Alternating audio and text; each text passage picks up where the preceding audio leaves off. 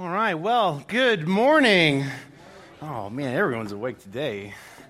All right, well, my name is Marco. I am the preaching and teaching pastor here at Storehouse Community Church, and so thank you so much for joining us. If you have your Bibles with you, whether you like to load them or open them, go ahead and go to James chapter 4. We're going to be in verses 1 through 12 this morning, so we have a lot of content to walk through and work through, so I'll go fast. I've had my coffee, so I hope you've had yours or are having yours. Man, you know, what's crazy is, so we started this series in James a couple of months ago, and, you know, I love looking at calendars. I like color coding all this stuff. And as we look toward the new year, one, it's crazy to talk about the new year. Two, we find ourselves only having 4 more Sundays in James, and literally 5 more Sundays until the new year comes. So time is going by ridiculously fast. And so if you are just joining us, or if you've missed out, because as the holidays come in, I know we make plans with friends and family. We travel to and from the valley. If you're just joining us, we've been in this series for the past couple of months. It's called Faith in Action, and we've been walking through James, and I believe it's been incredibly meaningful and impactful to walk through this book because it's so practical. Right? If you've ever gotten a chance to read through James, or if you have a chance to read through James today, and as we work through chapter 4, he's immensely practical. He's really good at just talking about what we should do and what we shouldn't do, but also why we shouldn't do those things and why we should do other things.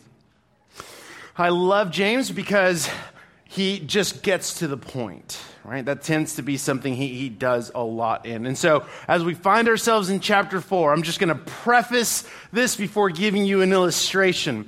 Chapter 4 in the book of James is probably the harshest section of this letter. And so he's going to dive deep, addressing specifically the church, as he has throughout the entire letter. But here he is narrowing down his focus to the church. And so as I was thinking through it earlier this week, this being kind of one of the rougher sections of Scripture in terms of the language that he's going to use and how he addresses the church, as I was working through it, I thought, man, this is going to be either, just a punch and a hug, or it's going to be incredibly appropriate in light of Thanksgiving this week. Because at the heart of it, and I'll say this again later on, at the heart of this section of James, he's going to be talking about conflict. Now, many of us, hopefully all of us, had some time off this week. You had some time off to maybe spend time with friends and family. Whether it was a couple of hours or a couple of days, you had the opportunity to hang out with friends and family. And if you're like me, you ran into conflict at some point, right? Because that, at the end of the day, happens. When it comes to friendships, when it comes to relationships, when it comes to family, when it comes to us as a church family, let me just break it to you, conflict is inevitable. Right? Yesterday, which was really, really cool, I'll give you a quick story. Yesterday, I got to officiate my brother's wedding, and I thought that was really, really cool. But apart from that, I tend to think back on when he and I were growing up, because he and I shared a room together, and there was conflict every single day. And so I never thought I'd actually be officiating his wedding in light of how many fights we got into. But the point of all of this is, especially as we got together for the holidays, conflict's going to happen. You put a lot of people, you put sinners into a room, and conflict will at some point happen. And so that's where James is taking us today. And so I'll talk a little bit more about that. What I'm going to do, because we have so much to cover, I'm going to pray, and then we're going to just take sections at a time, or work through sections at a time. And we're going to start our time in verses 1 through 5. So let me pray, or better yet, let me read 1 through 5, and then I'll pray, and then we'll dive into this, right? So this is what James writes. This is chapter 4, the beginning of chapter 4, verses 1 through 5. He writes, "What causes quarrels and what causes fights among you? Is it not this, that your passions are at war within you? You desire and do not have, so you murder. You covet and cannot obtain, so you fight and quarrel. You do not have because you do not ask. You ask and do not receive because you ask wrongly to spend it on your passions. You adulterous people, do you not know that friendship with the world is enmity with God? Therefore, whoever wishes to be a friend of the world makes himself an enemy of God. Or do you suppose it is to no purpose that the Scripture says he yearns jealousy over the Spirit that he has made to dwell in us? Join me in prayer. Heavenly Father, as we have prepared our hearts for your preached word, number one, I pray that you would simply step me aside and that it would be your Holy Spirit that speaks through me, inevitably working in and through the lives and hearts of your people.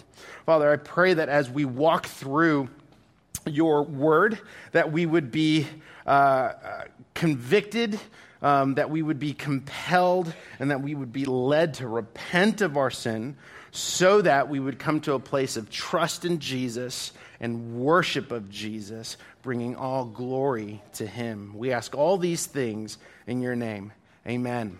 All right, here we go. So in this section, as I mentioned, James is specifically addressing the church. He's not talking to anybody outside the church. He's not being hypothetical. He's not saying, hey, there are others outside. He is specifically dealing and addressing with issues surrounding the church. And at the heart of this section, he is talking about, or he's writing about, conflict. And as I mentioned earlier, when it comes to family, right, when it comes to us as family, conflict is inevitable. As I broke some news to you about conflict being inevitable, let me break some more news to you. You were not saved so that you would avoid conflict. You're still going to find conflict. And ultimately, what James is writing about in verses 1 through 12 is how to handle conflict, either in an ungodly manner, which is what you and I will probably tend to do or default to, and how to deal with conflict in a godly manner. So there are two ways of doing it, and what he's going to do here is, or in verses 1 through 5, he addresses the first one. He addresses how we handle, not only how we create, let me back up a little bit, not only how we create, but how you and I handle conflict in an ungodly manner. That's essentially what he begins. And he writes about three things, right? So again, if you're joining us, you'll see this a lot. If you've been with us for a while, you know I love lists. And so he lists three things, or he talks about three things that lead to conflict and then ultimately determine how we deal with conflict. And so the first one that he talks about is emotion. And what he means by emotion, he writes it in verses 1 and 2. He writes in it regarding passions and desires. Right? See, what he means by this regarding an ungodly manner of dealing with conflict, what he says is conflict begins with emotions. Conflict begins, I should say, in the heart. See, Proverbs chapter 4, verse 23 says, out of the heart flow the springs of life. And so if we are dealing with conflict or something in an ungodly manner, when it comes to envy or pride or selfish ambition or even bitterness, all of these things begin in the heart before they ultimately become actions, right? And so he says that our passions and our desires, our emotions begin at the heart. This is where conflict starts. This is where you start preaching some sort of a gospel to yourself. And it may not necessarily be the good news of Jesus. Ultimately, what it may be is you negotiating or compromising with something that you may not have that you think you should have. You may want a position that you don't have, or you feel like you should own that position. Whatever it is, it's ultimately going to begin in the heart. And then what he says is that it leads to covetousness. Now, when we're talking about covetousness, ultimately what we're saying is that we want what others have. Right? We want what others have. Now, there are several sub-points in this section that we'll talk about, but particularly when it comes to covetousness, you see how it first started in the heart. So, for example, when it comes to bitterness, you begin to negotiate and talk about how someone did you wrong, or maybe someone has something that you feel you deserve. But rather than actually going to them and talking to them about it, what you end up doing is you end up beginning to fester this bitterness. And when we begin to harbor harbor and fester and protect this bitterness, ultimately what happens is that it will grow and spill over into every aspect of our lives. And it's not going to do that all at once, but it will leak and then fill one area and then leak into another and fill that other area up. And I'm using bitterness as an example, but you can substitute bitterness with anything else that you'd like. And so when that happens, it ultimately leads to covetousness. Why should they be married? Shouldn't I be married? I've done the right things. Why should they have kids? How come I don't have kids? How come he got the position or the job? Why should she be there and not me? Ultimately, what happens is that you begin to want what others have. And what I love about this section is that James points out everything that you and I will tend to do. Because when we begin with ungodly passions in our heart that lead to covetousness, the first thing that we tend to do is that we will tend to create conflict and beef with those other people, and they may not even know it. They might not even know that you have beef with them. That's number one. Number two, at no point did you sit back, be still, and go to God. Go before God with some of these desires or some of these things that are in your heart. Now, as I mentioned, James addresses everything because you might be in your chair saying, no, wait, I did go to God. I did stop and sit down. So he addresses it, right? He says, you ask and you do not receive because you ask wrongly. So that means your motivations aren't aligned with the will of God. You might be thinking in your chair, no, I did sit and I did pray just to shut me up. But at the end of the day, we didn't because our motivations aren't aligned with God. Now, you might believe that your emotions, your desires are aligned with God. And then he gives you an answer. And it's the answer that all kids hate. What is it? No. Right? And so that even fueled you even more, right? Man, I prayed to God. I did the things I think I should have. I prayed the way I should have done. I went to the right people. I was still for 6 months. And then God told me no. Well, I don't understand why he would say no. I've done these things right. I've done those. I've talked to this. Whatever your thing is, all you're doing is proving this process. That it went from emotional, ungodly passions and desires, and it led to covetedness. So all you're doing is revealing, or all we do in that moment is reveal our hearts, right? And then he says the last thing, that we begin to develop friendship with the world. Now notice he says friendship with the world, not friendship to the world, all right? At no point am I knocking that you shouldn't have friendships with non-Christians. You should. Non-Christians should be some of your friends, and they should know you, and you should have the door open for them to tell you stuff about you, right? That's really uncomfortable. Okay? You should have some non-Christian friends. In fact, you should even invite them into your house to be hospitable to them, to show hospitality to them. So at no point am I knocking friendship to the world. We are part of it. We're just not... we're in it. We're just not a part of it. But here's the other thing. He says friendship with the world. So let's talk about what he means when he says friendship with the world. Now remember, this is a process. We went from heart desires, ungodly heart desires, right, to coveting, to now having friendship with the world. And when he writes about friendship, he's not using that word friendship. He's not using that word casually. Like, yeah, you and I are buds. We hang out every once in a while. It's cool. You got my number. No, what he means specifically in their context of friendship is that, well, in the church and in their context, friendship meant that they shared everything. They shared everything physically and they shared everything spiritually. And so when he says that we have friendship to the world, that we create enmity with God, that we become enemies of God, he's ultimately saying that God tolerates no rival, that upon you and I flirting or even diving and engaging into friendship with the world, what you and I are saying at that point is that we're okay compromising what we believe and how we act, essentially. Douglas Moo says it this way, and he says it way better than I ever could. He writes, when believers behave in a worldly manner, they demonstrate that at that point, their allegiance is to the world rather than to God.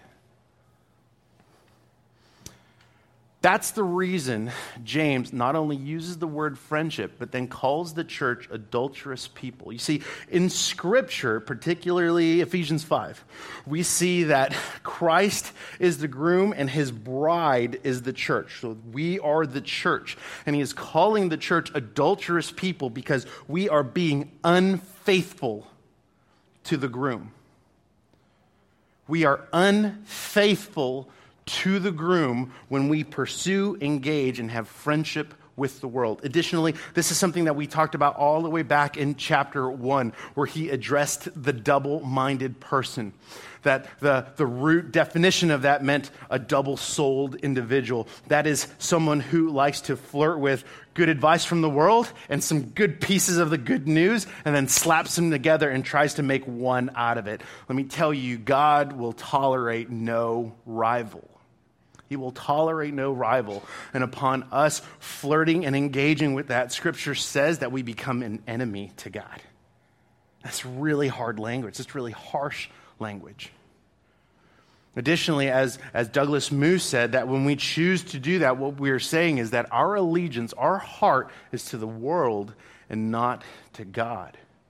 Practically, what we say to others, whether it's within the church or even outside of the walls within the church, what we say is that as a Christian, it is okay to compromise our beliefs. It is okay to not stand fast or firm in what we believe in and in who God says we are. So instead, we compromise. We compromise so that maybe we don't feel rejected. We compromise so that you don't have to talk to the person that you probably should talk to. You compromise so that you would get the position you really want. You compromise so that you would have what you feel is joy and completeness in your life. Whether that's marriage, whether that's kids, you compromise.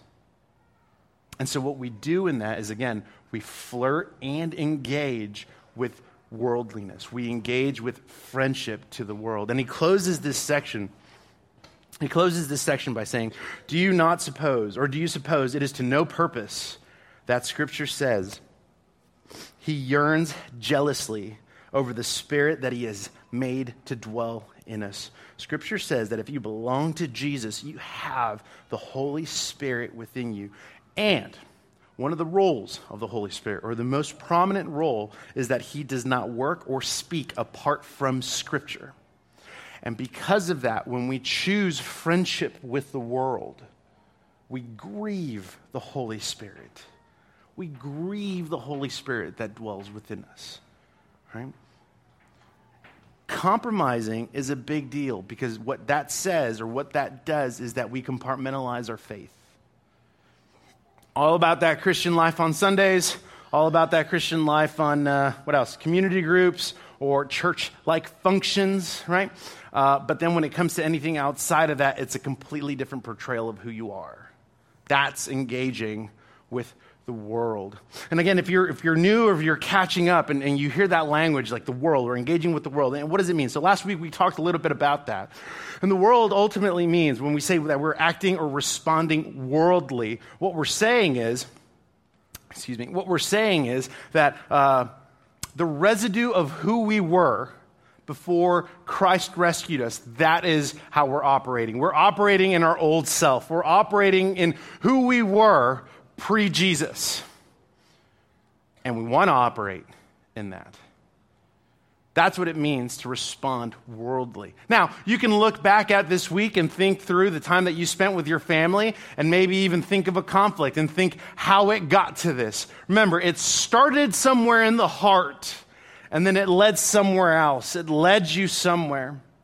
Additionally, through this whole process, remember, one of the things that's happening in the church, so this isn't just a personal, oh man, this is something that's happening in my heart and I should probably repent of. You should, but what he is writing in and what happens in the church is, he is saying, number one, you don't have, so you murder. Some commentators say that he is referring to spiritual murder. In other words, you're so angry at someone that, if they weren't here tomorrow, you probably wouldn't lose any sleep, right? Which is not good. But other commentators believe that there actually were acts of murder inside the church, right? Additionally, he says that fights and quarrels happen. So this means that they were literally fighting against one another.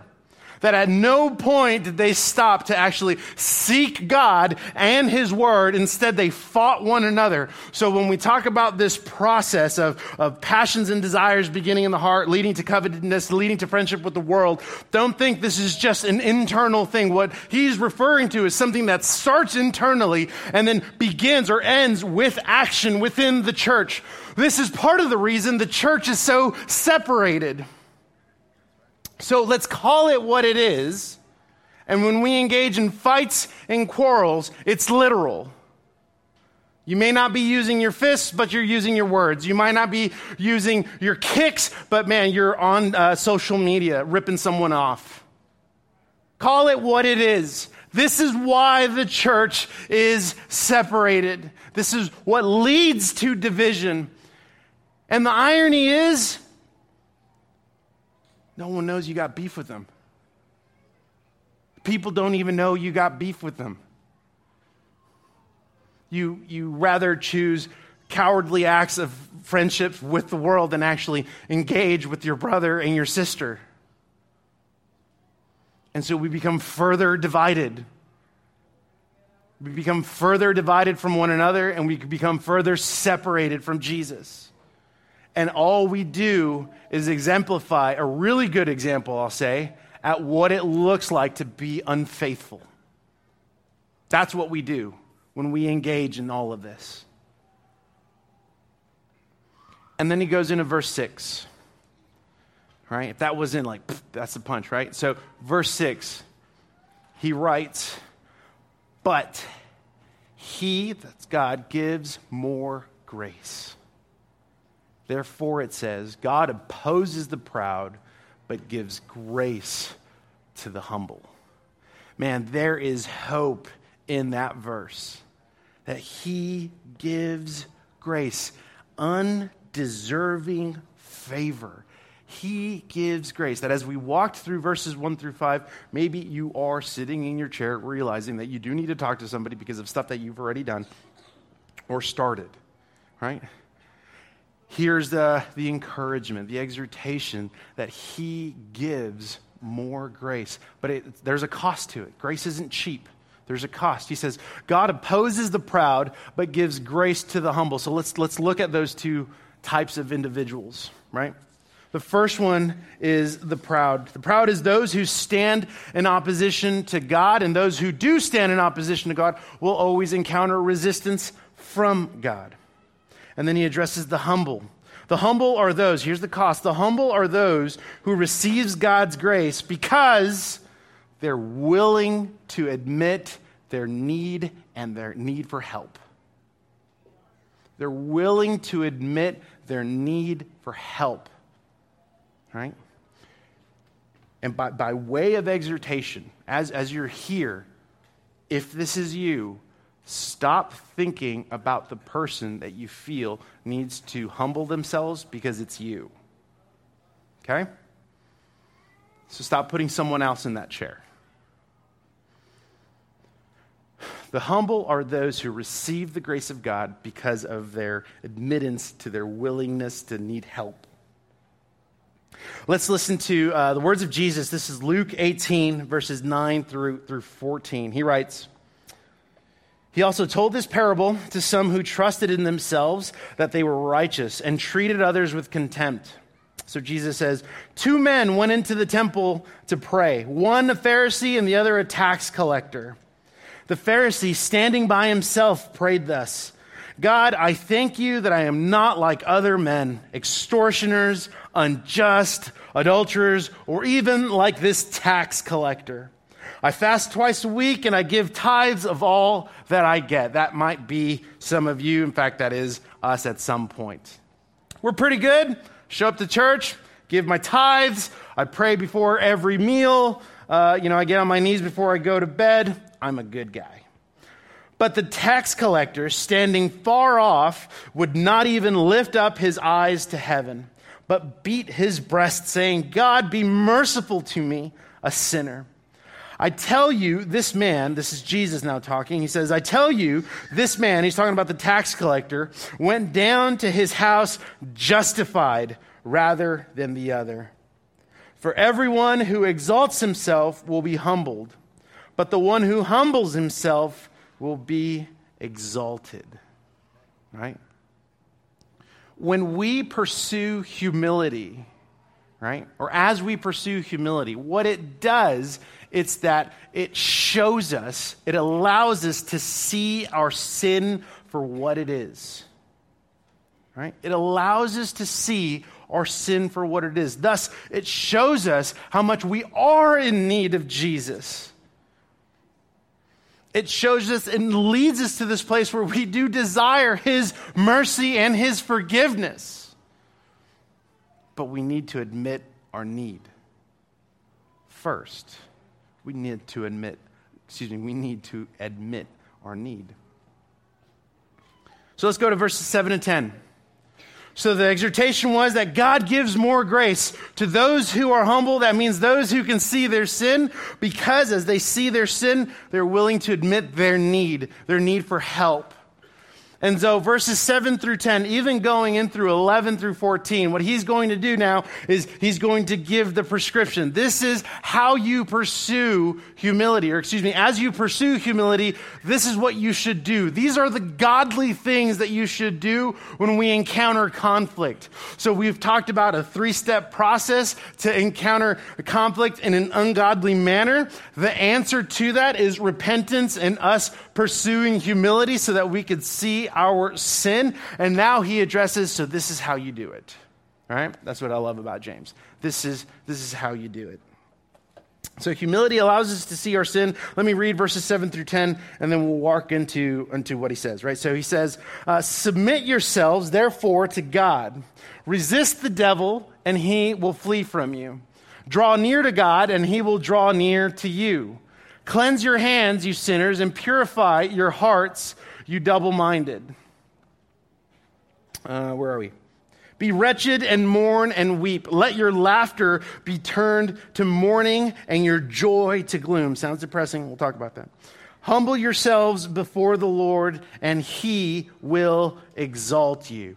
So as I mentioned, he gives the prescription. This is now what you and I must do as we pursue humility. This is now what you and I must do if we are going to engage in conflict and respond in a humble manner, and in a godly manner. And so the first thing he says is to submit yourselves, or to submit to God. This means to come underneath the authority of God and His Word.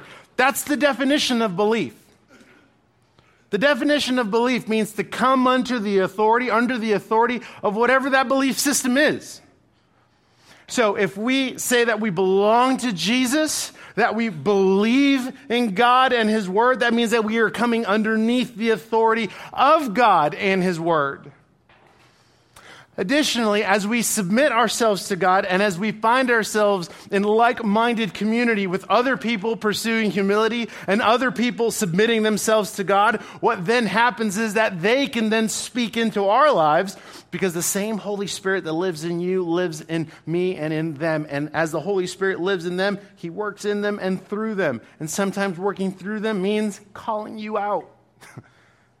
And it hurts. But the Holy Spirit does not work or speak apart from Scripture. So submit yourselves to God. Number 2, he says, resist the devil. That if you belong to Jesus, then the Holy Spirit dwells in you. That means you have the power to stand firm and to stand against the schemes of the devil. You have that power. You have the power to say no to sin. Okay? Sin has been conquered, but it's still not destroyed. Or in other words, it's still present. But through the Holy Spirit, you have the power to say no. So here's a practical question, right? This is all now practical. Here's the practical question. What leads you to temptation? It's a very practical, honest, and easy question, I think. What leads you into temptation? See, for those who I've met and people who wrestle with, as an example, who wrestle with pornography, right? Man, what leads you into that temptation? Well, being alone, going out by myself. Practically, it's let's get you away from that. Let's get you to not be alone. Let's get you to not go out by yourself. And let's probably get some really good software on your computer. Those are practical steps. Now, you might recognize that certain things lead you to temptation, but the question is, are you doing something about it? Or do you just keep telling yourself, that was the last time, that was the last one, I'm not going to do that anymore. You know why? Because I'm strong. No, you're not. No, you're not. All right? So, particularly in conflict, as we're talking about conflict, you're like, I'm just not going to talk to that person. That's how I'm going to resist temptation. No, you're a fool. Okay? You're going to go and approach them and talk to them. Right? The devil's desire is to have you go from a godly, humble response to conflict to an ungodly and proud response to conflict. Number 3, draw near to God. Now, this is not a statement of salvation. Hear me on that. This part where he's talking, right, he says, draw near to God and he'll draw near to you. This is not a statement of salvation, but of restoration for the believer. Here, what he is saying is if you submit yourself to God and his word, remember, it's a process. As you submit yourself to God and his word, as you resist the devil, and as he promises he will flee from you, he says, draw near to God. In other words, come draw yourself near to God, be restored to God. It's ultimately a cry for repentance. He is saying, repent of your sin. He is there waiting for you. Repent of your sin. Listen to Hosea 12:6. He says, so you, by the help of your God, return. Hold fast to love and justice and wait continually for your God. Draw near to God and he will draw near to you. It is a cry for repentance. That is what it is. It's a cry for repentance and a need for restoration. That's what he is saying. Number 4, he writes that cleanse your hands and purify your hearts. I love the way James uses language, particularly in this section. He is using Old Testament Jewish literature, and so sometimes it sounds really, really poetic, but he is very, very literal. And so when he says, cleanse your hands and purify your hearts, what he is doing is he's addressing both the behavior and the character. Right? He's addressing both the external and the internal. And so just like number 3, which was a cry for repentance, here he is saying, man, so repent of your behavior, the things that you should be doing or the things that you are doing that you shouldn't. Repent of those. Repent of your external behavior. And he addresses purify your hearts. So he says, man, cry out to God so that he would clean your heart and transform your heart. That leads to a transformation of that external behavior. This entire thing is this call to repentance. And so when he says cleanse your hands, he is saying, man, repent of what you've done. When he says purify your hearts, he is saying beg God to transform your heart. Right? And he's quoting in a way, he's referencing Psalm 24, 3-4, where the psalmist says, who shall ascend the hill of the Lord? And who shall stand in his holy place? He who has his clean hands and a pure heart, who does not lift up his soul to what is false and does not swear deceitfully. Number 5, mourning and gloom. That's that section that we just kind of covered very quickly, and it sounds depressing, right? Where he says, like, let your laughter turn into mourning and your joy to gloom. Here's what he means by that, right? It's not so that you would become emo. Nobody likes that, okay? What he is saying, though, is Look at your sin for what it is. It is separation from God. It is what R.C. Sproul calls cosmic treason. Look at your sin. See, part of the reason we'll go through some of these things and we just think it's a good idea, but never actually do anything about it, is because we don't take sin seriously. We don't take sin seriously. You know what? Yeah, screwed up again. My bad. Won't do that. What sin does is that it separates us from God. We commit cosmic treason when we sin. When was the last time? So when he says, let your laughter turn to mourning. The reason he says laughter is because in the Old Testament, laughter is associated with a fool. And when he talks about turn your joy to gloom, when he uses the word joy, he is referring to the superficial fulfillment that we get when we indulge in our sin. That's what he's talking about. When was the last time you sat, you were still, and wept over your sin, over the separation that it led between you and God? When was the last time we did that? When was the last time that our sin led us to mourning? If you can't think of a time, it's been too long. And if we can't think of a time, what may have happened is that we've become desensitized to our sin. It's just a part of who we are. It's just what happens. What he's saying when he says, let your laughter turn to mourning. See your sin for what it is. Stop being the fool. And see that it separates you from God, that we cause treason. And as we look at conflict, that it is separating us from others. It is separating us from our church family. Look at it for what it is. Because when you look at it for what it is, what it's going to do is going to put you on your knees, and you will recognize your need for Jesus. You will recognize your need for help. You will recognize how far you are from the Savior. Then you will draw near to him because you will repent of your sin. And as you draw near to him, you will become strengthened to resist the devil. And as you resist the devil, you are submitting yourself to God and his word. And ultimately it leads to the last thing in this section, exaltation.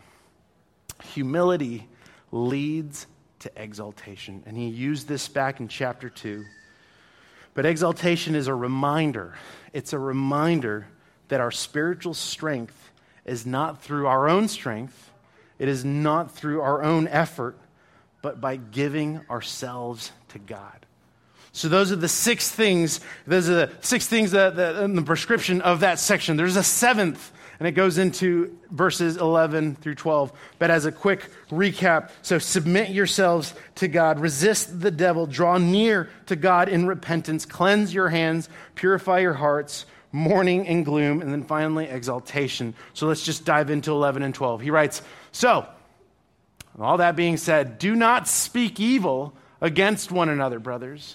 The one who speaks against a brother or judges his brother speaks evil against the law and judges the law. But if you judge the law, you are not a doer of the law, but a judge. Next slide. There is only one lawgiver and judge, he who is able to save and to destroy. But who are you to judge your neighbor? This is one last final argument where James in the beginning opened up with a question, what causes quarrels and fights among you? Now he ends with a question, but who are you to judge your neighbor? The argument that he addresses here, the argument that he addresses in this section is how we speak to one another. And what he is referring to is gossip and slander. Now, we've talked a lot about gossip and slander throughout James, and we've talked about if we're addressing the church, we've talked about how we use gossip, we use the banner of the church and the banner of church culture to gossip about others. You know who you should pray for? X, Y, and Z. You know who's really been on my heart? That's gossip, and you know it, so stop masking it with prayer, right? Okay? Instead, you know you got beef with them. Go talk to them. Stop talking about them. right?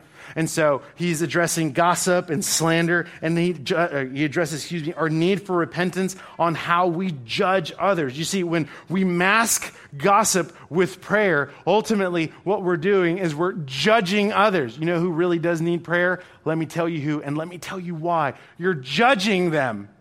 Now, oftentimes, what I've seen in my brief experience in church culture is that when there is gossip and there is slander, several things are happening. Number one, half-truths are being built. Number two, not everybody has all of the facts. And then number three, one of the parties is building up their side of the story. But nothing's getting done about it. Nothing's getting done about it. And we'll hide under the banner of church culture, right? And so what he is saying here, right before that section, what he is saying is, if you judge the law, you're not a doer of the law, but judge. What you are doing when you begin to judge others incorrectly, inappropriately, and poorly, what you are saying is that you are like God. That's what you do. Instead of taking it up with them and addressing whatever it is that we need to address with one another, what you do in your power or in the limited power that you think you have, what you do is that you become judge, that you become God, that you can determine their spiritual destiny because you know better, because you got it figured out. And what he's doing is he's referencing from Matthew in this section. In Matthew, it's where Jesus says, don't be afraid of the one who can kill you. Be afraid of the one who can kill you and send you to hell. That's who you should be afraid of. All right? And so some of you become judge, or some of you want to become God. And you're not. You're just a fool. You're just a fool. So he's addressing repentance for doing those things. This is Leviticus 19:18. He says, you shall not take vengeance or bear a grudge against the sons of your own people, but you shall love your neighbor as yourself. I am the Lord. So here's number 7. Right? So we talked about all those 6. I can't remember them right now, but we talked about all 6. In, 7 through 10, 11 through 12. Here's the 7th part of the prescription, worship. Worship. Conflict isn't about winning. Man, and let me just say this. Conflict isn't about winning, okay? It is not about winning. And it's going to sound weird, so let me explain it. It's about worshiping, okay? Here's what I mean by it. When we go into a conflict, and I am not the only one. I am not the only one, right? When we walk into a conflict, you walk in there with an agenda. You got your 5 points, and you got some really good rebuttals. And you might be saying, no, I just have the facts. Yeah, the facts to win. You got an agenda, okay? Let's just clear the playing field, all right? Conflict isn't about winning. Is conflict inevitable? Right, you're going to find conflict. It's going to be there. How we respond to conflict, how we deal with conflict will matter greatly. Because if you respond in a godly manner, it brings glory to Jesus. And as it brings glory to him, we can worship him. Why? Because in his mercy and his kindness and his goodness, he has reconciled us to the Father. That means that we have a relationship with the Father through the finished work on the cross by the Son. Right? Which means practically you and I, y'all together, can have reconciliation. Why? Because it was already paid for at the cross. By whom? Jesus in full. In full. That is why you can have reconciliation. That is why you can worship God even in the midst of conflict, by how you respond. Church, there are 2 truths in this entire section as a family. As if I haven't given you enough lists. There are 2 truths, right? Number 1, we cannot avoid conflict, but we can respond with humility. As a church family, now this is us. This is us here, right? We cannot avoid conflict. We're going to find it. We're going to have it. There will be conflict. Just put it out there. We can respond in humility there. Number 2, talking to all of us, we do, however, have an enemy.